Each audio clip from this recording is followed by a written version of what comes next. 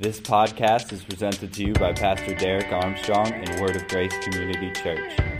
For more information, please visit wogcc.com. Good morning.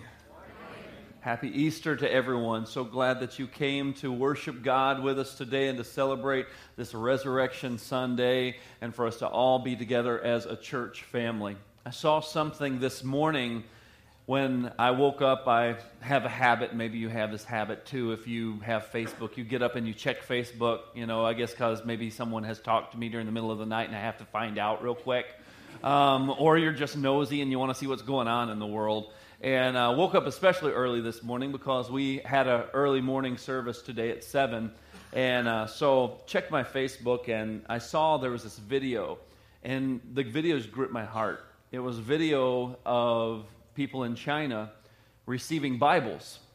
And if you don't know anything about China, just to give you a heads up, it is a country where it's not allowed, Christianity isn't allowed, Bibles aren't allowed. So the church meets underground in secret locations, and if you're caught with a Bible, that's a punishable offense. And all these Chinese people were gathered in this small room, and there were these suitcases. Apparently they had to be shipped discreetly to these people. And they were opening up these suitcases, and they were pulling out brand new Bibles, and they were wrapped in plastic. And as they would pull them out of these suitcases, these people immediately held them close to their chest, and they gripped them so tightly. And every single one of them began to pray and began to cry and just hold that Bible so closely to them, because this is something treasured, something special, and they just grabbed it. And seeing those people's faces this morning, today, just made me realize, sometimes I think we can become very secluded in our Americanized way of thinking, where we do have freedom to go to a bookstore and not have to worry about someone throwing us in jail or taking our life because we purchase a Bible.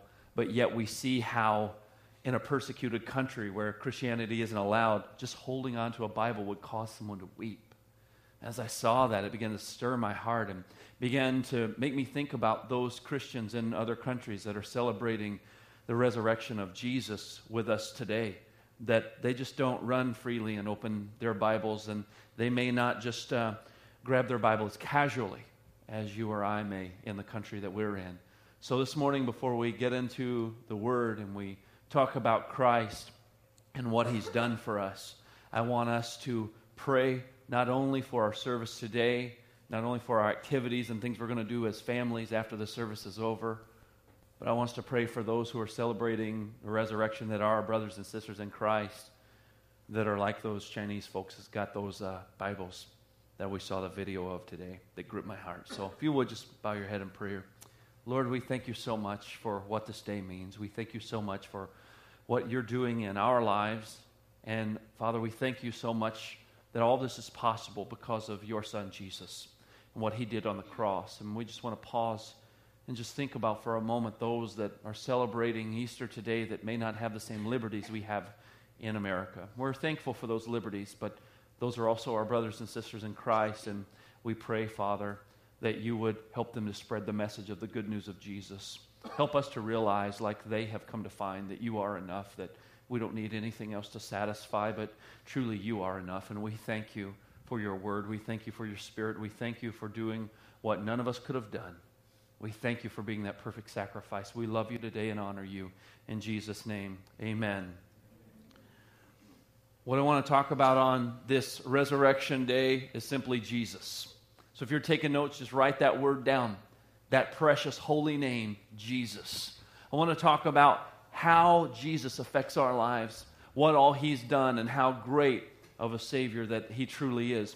As we look at the Bible, a lot of people say, oh, that's just a book that teaches you how to live a good life, or that's just a book that is a holy book, but it's just, to give us some historical facts. Well, no, the Bible is actually none of those things. It's not a list of do's and don'ts. It's not just a list of how to get what you want. The Bible is actually a narrative of God's heart for you and for me that actually from the beginning all the way to the end is all about Jesus.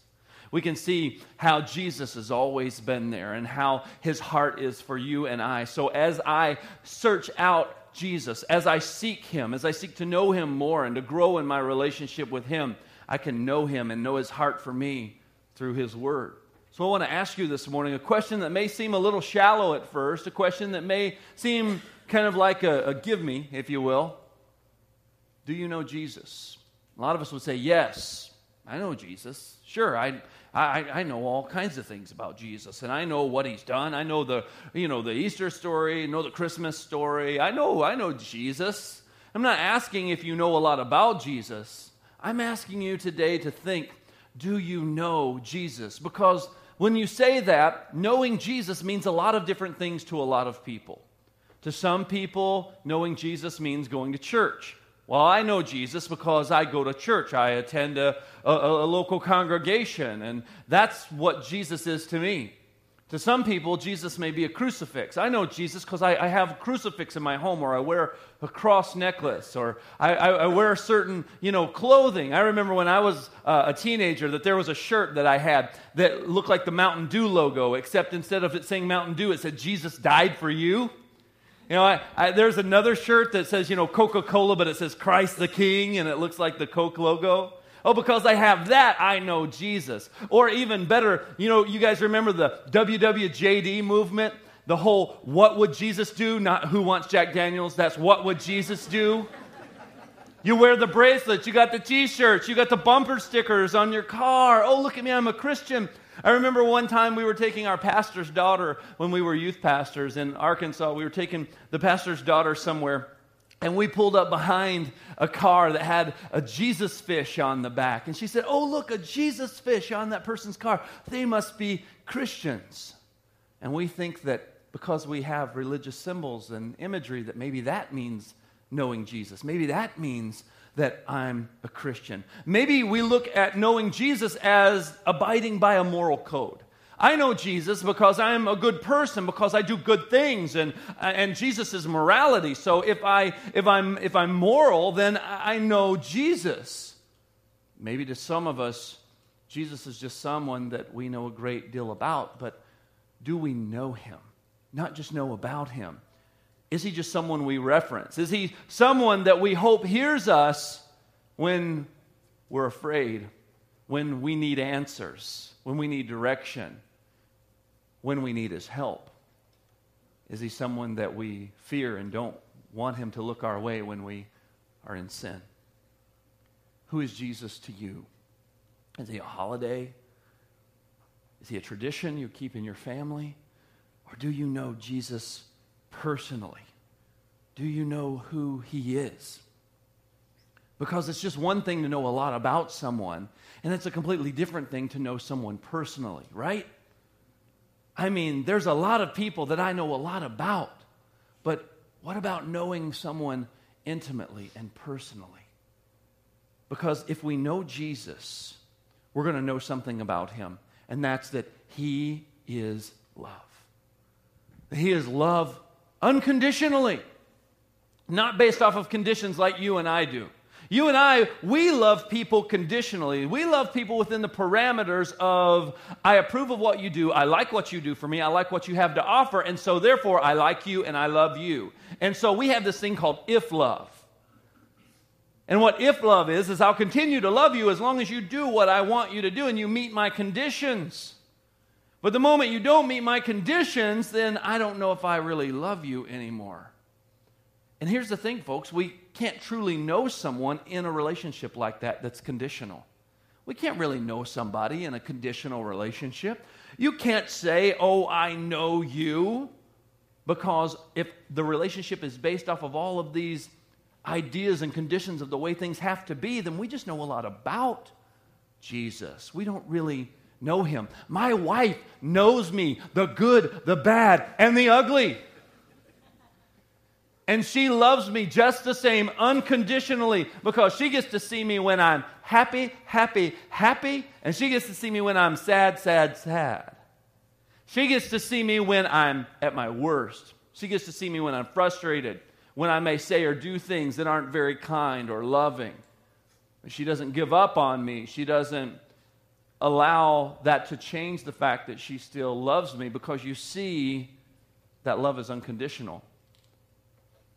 But we can't know Jesus in the form of a conditional relationship where we say, Jesus, I'll love you as long as you bless me. Jesus, I'll love you as long as you do good things for me, because I'm interested in you, Jesus, because I've heard preachers say that, you can fix my marriage, that you can help me raise good, godly children, that you can bless me financially, that I can have peace and joy, and all these wonderful things. And it's a pretty good sales pitch. And I'll play, and I'll get to know you as long as I get what I want. But the moment that things don't go my way, I'm not so sure if I want to follow you, Jesus. I'm not so sure how committed I am to you when things aren't going the way that I want them to go. So our relationship oftentimes is conditional, and therefore it's a very shallow, disconnected relationship that doesn't truly mirror or reflect who Christ is. Because here's the thing, the more I get to know Jesus, the more he influences my heart, the more he influences my life, and then I actually begin to reflect who he is. I begin to actually show who he is through my life because I've allowed him to influence me. So if I can be a recipient of that unconditional love, then guess what? I can show unconditional love, because the Bible says, freely you have received, so freely give. We want to freely receive, but if we truly freely receive, then we can freely give because we understand who he is. Why? Because we know him. We can say stuff like, God is love. We say stuff like, Jesus loves you. But if we don't understand love, then how can we truly know him? If we don't understand what that looks like, if we don't understand this picture of this unconditional love, because you and I can oftentimes be very conditional with what we like and don't like, who will accept and who will shun. But yet Jesus says, my love is unconditional and God is love. You see, if my relationship is built off of conditions and it has to be the way I say it has to be, then do I really know him? I remember when I was in second grade, I was a love expert, okay? I had relationships figured out. Second grade. I saw this girl in second grade named Emily, and she was the girl I was going to marry, because even from a very young age, I was always interested in marriage. Always. I wanted to be married. And when I looked at a girl, I would always evaluate, did I want to marry that girl? Well, second grade, I was at the maturity level, believe it or not, that I saw a girl said, she's the one for me. So I go to her and I say, Emily, would you like to be my girlfriend? Second grade. She said, I will on one condition. And Emily's condition was that I would take every one of my recesses and I would play tag with her. That was Emily's condition. Okay, sounds good. All right, we'll play tag every recess and you'll be my girlfriend. I'll be your boyfriend. And so first recess, Emily's my girlfriend. I tell all my buddies, Emily's my girlfriend. And we go play tag because that was the condition for her to be my girlfriend, right? And it was fun. It was great. And then second recess that day, I see my buddies playing Ninja Turtles and swinging from the monkey bars. And I want to go over there and I hear, yoo-hoo. Yeah? Tag. Oh, yeah. And we play tag reluctantly. Well, then the next day comes around. First recess, there she is. Gotta go play tag. Second recess, gotta go play tag. Third day, I'm seriously reevaluating if she's the one. I don't know if this is going to work out between me and Emily. But I tolerate it for the third day. But by the fourth day, I'd made up my mind. This relationship is over. We're going nowhere, babe. So I broke up with the girl. She's heartbroken, as most girls that I had to let down easy were during those times in my life. Hey. I let her down nice and easy, though. But I decided I didn't want a relationship that was going to be based on those conditions. But how often do we approach God the very same silly, immature way? God, I'll love you if. God, I'll serve you if. God, I'll follow you if. And we think that's love. You see, we have this misconstrued idea that that's what love really is. But true love is unconditional. It's without conditions. That's how Jesus loved us. And you need to understand something about Jesus' love. When he walked the earth, this was the first time humanity had ever experienced love in perfection.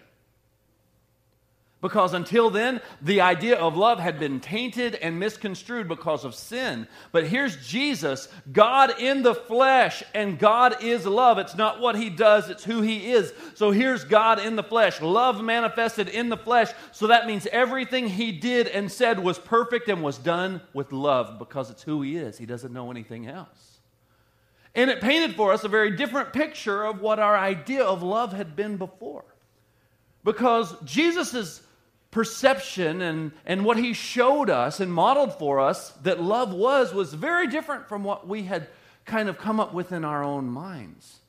Because sometimes it was this idea that you and I have about love and about Jesus, which is the blonde-haired, blue-eyed Jesus that welcomed the children to come sit on his lap and let's forbid not the children to come unto me. You know, the pictures and the paintings that you see of Jesus with the staff, and he has his hand on a lamb's head. And the ones where he looks so peaceful and so calm. And we look at that and we go, that's love. But what about the times when Jesus went to the temple and he threw the tables of the money changers upside down and ran them out with whips? I don't know about that. What about when Jesus confronted the religious leaders of that day and called them sons of snakes? Whoa. We call people son of another animal sometimes. And it's a derogatory thing, and Jesus called those guys sons of snakes. That's what he said to the religious leaders. You brood of vipers, you sons of snakes. He said, you guys are dead on the inside. He said, you look like whitewashed tombs. You look all perfect on the outside, but you're dead inside. But if Jesus was love and everything he did and said was perfect, which it was and which he is, then he did all that in love. Whoa. That gives us a completely different idea of what this whole love thing is all about. It wasn't that Jesus was passive. It was that Jesus knew what true love was because he is true love. And he was loving unconditionally. He looked at all of the fallen state of man. And he didn't say, okay, I'm going to die on the cross for you guys when you get your act together. I'm going to love you all once you figure this life thing out. Then I'll come die for you. No, Jesus died for us while we were all still sinners, is what the Bible says. While we were still rejecting him, spitting in his face, he still died for us. Because it wasn't Adam and Eve's sin. It wasn't the fact that the Romans drove the nails through the hands and feet of Christ. It wasn't that the Jews were the ones who manipulated the circumstance to have him crucified. No. That's not where our issue is. The issue is with us because it was you and I who took the fruit. It was you and I who drove the nails. It was our sin. Just like we sang earlier, it was our sin that held him there. It was you and me who were spitting in the face of Jesus. It was our sin. But yet, in all of that sin, Christ still decided to die for us in the middle of all of that. Now that's true love. That's unconditional love in him saying, I'm going to choose you first before you ever have the opportunity to choose me. I'm going to show you how great my love is, how deep my love for you is. And it's going to blow you away if you can receive it. And the only way you and I can truly receive the love of God is if we know him. If we grow in our understanding of who he is, and then the bigger a reality of his love comes to us. And the more I understand the love of God for me, the more I can reflect his love in this world. Because the Bible said, freely you've received, so freely you give. He wants us to be a conduit of that love, but we cannot do that if we can't receive it. And I can't receive it unless I understand what he's done and who he is. So let's look at the book of John in the 13th chapter. John chapter 13, in verse 1. before the feast of Passover, when Jesus knew his hour had come that he should depart from this world to the Father, having loved his own who were in the world, he loved them to the end. And supper being ended, the devil had already put into the heart of Judas Iscariot, Simon's son, to betray him. Jesus, knowing that the Father had given all things into his hands and that he had come from God and was going to God, he rose from supper. He laid aside his garments. He took a towel. He girded himself. After that, he poured water into a basin. He began to wash the disciples' feet and wipe them with a towel which he was girded. Then it came to Simon Peter, and Peter said to him, Lord, are you washing my feet? Jesus answered and said to him, what I am doing now, you don't understand, but you will after this. Peter said to him, you're never going to wash my feet. And Jesus said to Peter, if I don't wash your feet, you have no part with me. Simon Peter said to him, Lord, then not my feet only, but my hands and my head. Jesus said, he who is bathed needs only to wash his feet, but is completely clean. And you're clean, but not all of you. For he knew who would betray him. Therefore he said, you're not all clean. So when he had washed their feet, he had taken his garments and sat down. He said, do you understand what I've done to you? You call me teacher and Lord, and you say, well, for I am. If I then, your Lord and teacher, have washed your feet, you should also ought to wash one another's feet. For I have given you an example that you should do as I have done to you. Most assuredly I say to you, a servant is not greater than his master, nor is he who is sent greater than he who sent him. If you do these things, blessed are you if you do them. See, we hear this story about Jesus washing the disciples' feet, and at the first glance, it may appear that Jesus is just giving his disciples a really good lesson in how to be a good person and be a good servant. That's not what was going on, though. Jesus was teaching them something much deeper, and he was showing them something much stronger and much deeper than just how to be a good servant. Because Jesus had modeled being a servant his whole 3.5 years that he was with those guys. But here at this moment, he's about to go to the cross, and he decides to get down and wash his disciples' feet. Now, I don't know if you know anything about feet washing. I don't know if you know anything about feet. But these guys were wearing sandals, and I don't know if one of them had a profession as like a camel walker or something. You know, he'd go walk the neighborhood camels, and those camels do what they do, and these guys walking through all that mess, and then they walk in your house. Yeah, you had to have somebody wash the feet, just kind of like we do here in Wisconsin when we have snow and salt and all those things. We don't want to track it through our friend's house, so we want to take off our shoes when we go to their house. Kind of the same idea, except wanting to wash the feet. Well, that was the job for the guy that picked the short straw. That was not the choice job in the house, okay? It was the lowest job of the lowest servant to wash the feet of people who came in the house. And here all these disciples come in, sit in the house, and Jesus? Doesn't that seem kind of backwards? You know, shouldn't it seem like the disciples should have washed Jesus' feet? I mean, just think about this. Think about this from a celebrity perspective. I mean, let's take a guy like Aaron Rodgers, okay? And let's say Aaron Rodgers is going to be, he's going to be the Grand Marshal of the Sheboygan Falls Parade. Wow, what a great honor. Well, Aaron, before you Grand Marshal the parade, we need you to wash all the citizens of Sheboygan Falls' feet first. He's going to say, thanks, but no thanks.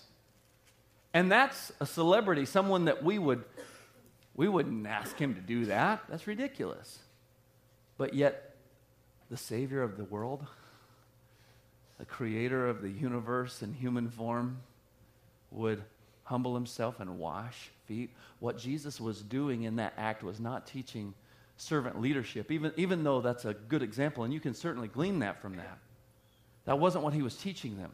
He was showing them what he had done from coming from his throne in heaven, from coming down and humbling himself as a man to do something that they never could understand or never could have thought possible. But yet he was modeling it for them right there by washing their feet.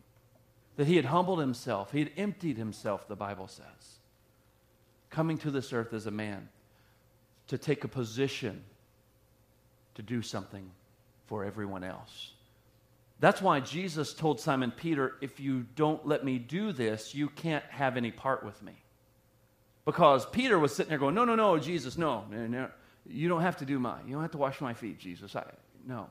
And Jesus said, Peter, if you don't let me wash your feet, you can't have any part in me. In other words, what Jesus was saying to Peter was that if you can't receive, Peter, me humbling myself to do something as simple as wash your feet, to cleanse you from where you've been, to cleanse off all the dirt and the junk and the mire that you've walked through and stepped through, and all the things that have accumulated. If you won't let me cleanse all of that, how are you going to be able to receive the love that I'm about to show you by dying on the cross and cleansing the sin of the world?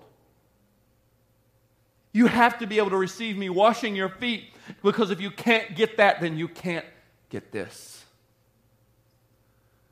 This is why I came, is what he was saying. But then, after all of that was done, and Jesus goes back and joins them at the table, he says something that just blows my mind.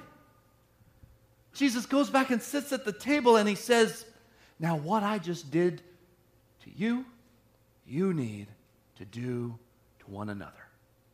And then Jesus reiterates this in John 15 and verse 12, where he says, this is my commandment, that you love one another as I have loved you. Greater love has no man than this, than to lay down one's life for his friends. Jesus said, the way that I have loved you, you need to love one another. This is my commandment. Love one another as I have loved you. Whoa!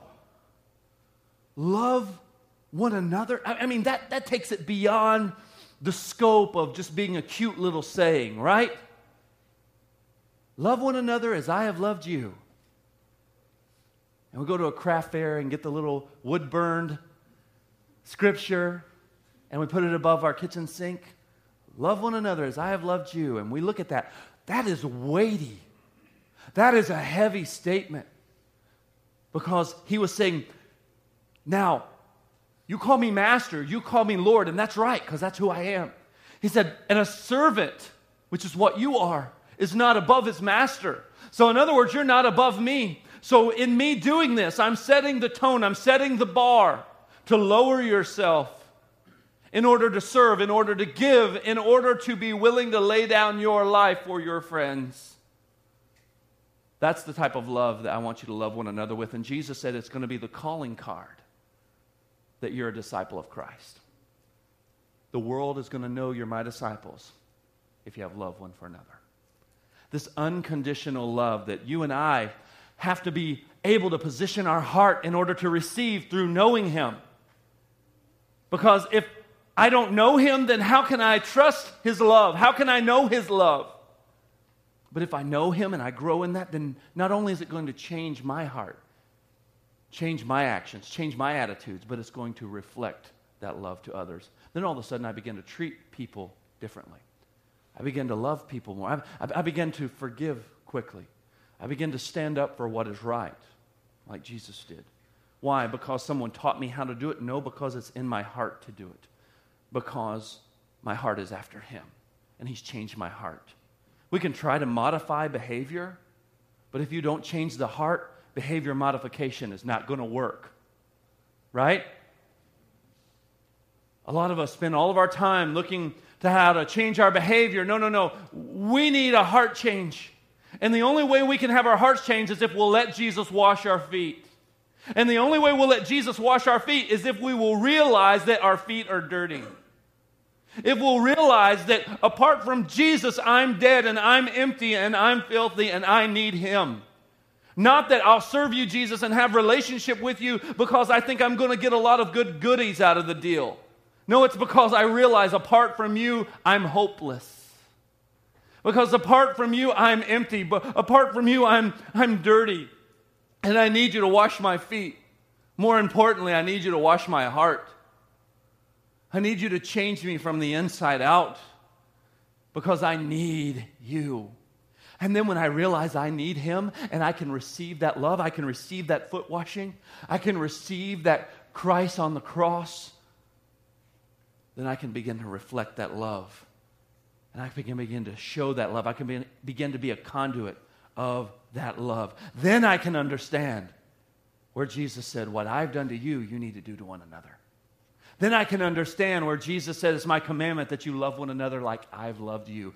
And no greater love has a man than this, that he would lay his life down for his friends. See, this is how Jesus brought victory. This is how Jesus overcame through love. Love conquers all. Love never fails. His love transcended our sin, our fallen state, and provided for us a way to be connected to our Creator. Not because we earned it, certainly not because we deserved it, but because of His unconditional love. He welcomed us into His family by being willing to die for us right where He was at. And all we have to do is reach out and recognize we need Him. But you can't receive it unless you recognize you need Him. Otherwise, we're going to be like Simon Peter saying, Lord, you're not going to wash my feet. I'm good. I'm good, Lord. I don't need you to wash my feet. I would rather do for you. And Jesus said, I didn't come so you could do all of this for me. He said, I came to actually do this for you. He said, the Son of Man did not come to be served, but rather to serve and give His life as a ransom for many. That's why Jesus came. That's the love of God. That's the unconditional love of Christ.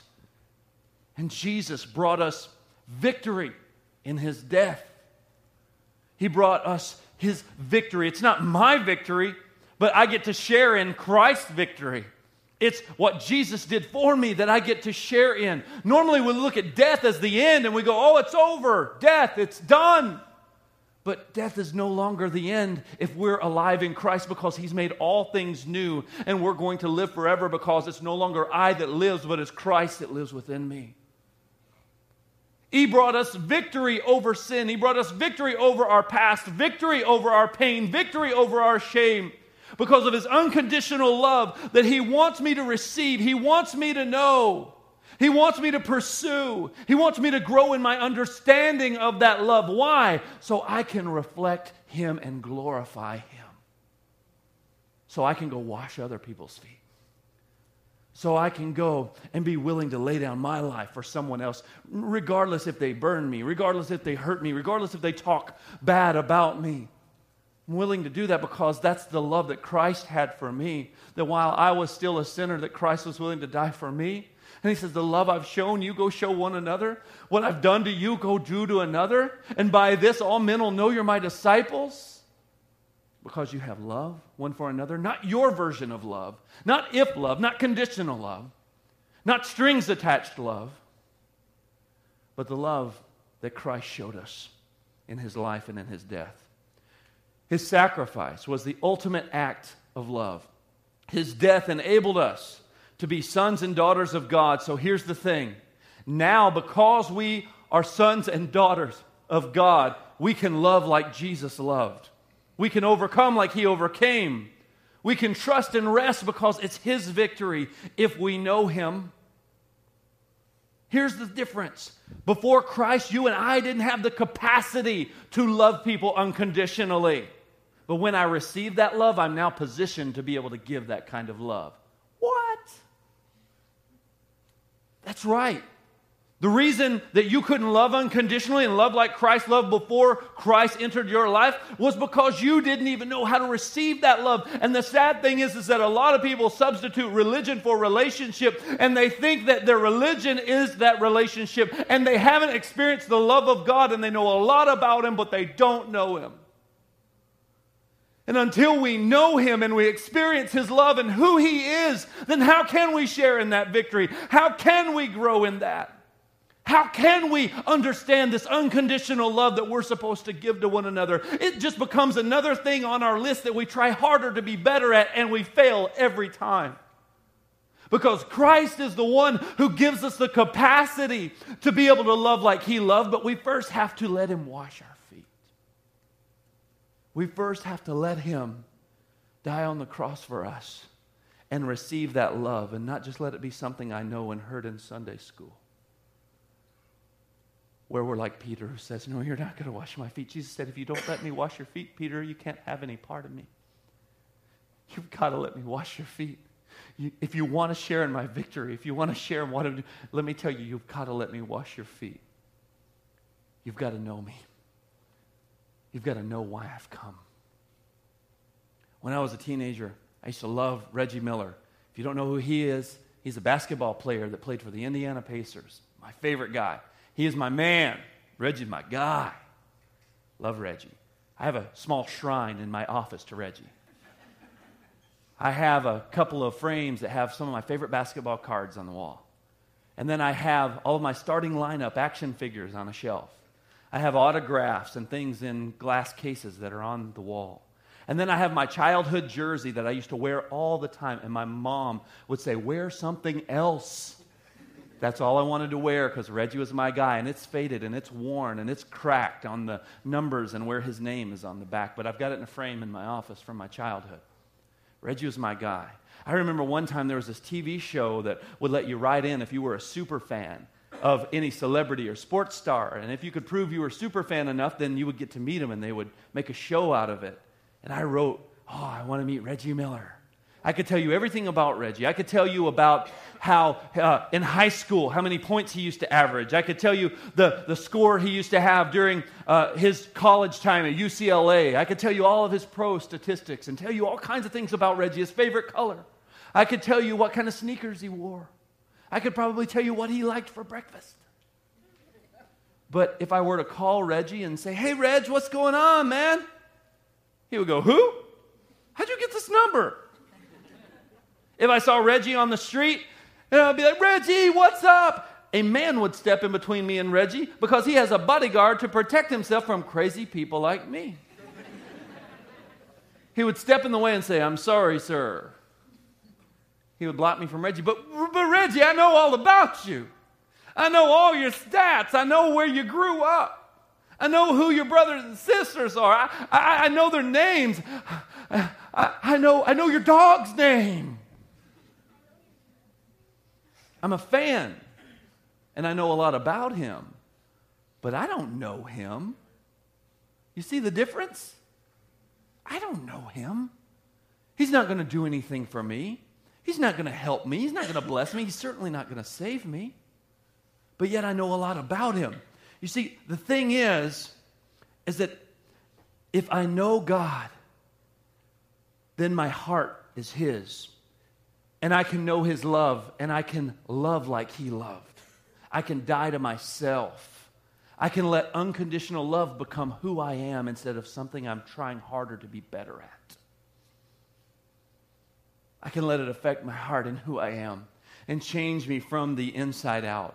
In John chapter 16 and verse 33, Jesus said this, these things I've spoken to you, that in me you may have peace. He said, in the world you're going to have tribulation, but be of good cheer because I have overcome the world. He said, be of good cheer because I've overcome the world. Be of good cheer because I've already won the victory. Be of good cheer because my love has already conquered all. So all of your troubles, all of your failures, all of your heartaches, all these things that you and I look, all of our embarrassments and our shame, and all those things, he's overcome all of those. Why? Because of his love. And how are you and I going to overcome? When we are able to allow him to wash our feet. When we're able to allow him to show us his unconditional love and we actually receive it.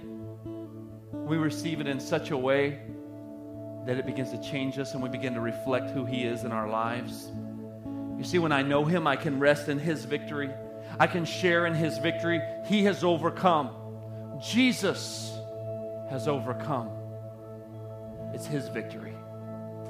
It's his love. But I have to know him. So I want to ask you the question that I opened up with. Do you know Jesus? Would you bow your heads with me this morning? I want to ask you, do you know Jesus? Not do you know about him, do you know him? And are you allowing his love to influence your heart in such a way that you are reflecting who he is? Do you know him? To know him is to be like him. know him is to be like him. God, help us to know you. In this moment, if you need Jesus Christ in your life, if you want to know him, just tell him today in this moment, in this place, Jesus, I need you. I want to know you. He hears your prayer. He hears your cry. You don't need me. You don't need anyone else. This is a decision between you and God. Do you know Jesus? Jesus, I need you. Just tell him right now, right here in this moment, Jesus, I need you. Jesus, I want to know you more. Help me to grow in your love. Jesus isn't impressed with recited prayers or memorized things or fancy words. He is interested in your heart. He's interested in the authenticity of your heart when you realize your feet are dirty. Jesus, I need you to wash my feet. Jesus, I need you to cleanse my heart. Jesus, I need you to make me new. Jesus, I need you. I receive you washing my feet. I humble myself to allow you, Lord, to cleanse me. Because I realize I need you. I want to walk in victory and overcome because, Lord, you have already won the victory. I want to share in that victory with you. Help us to trust you and get to know you more, Lord. In Jesus' name, amen. Thank you for listening. For more information, please visit WOGCC.com.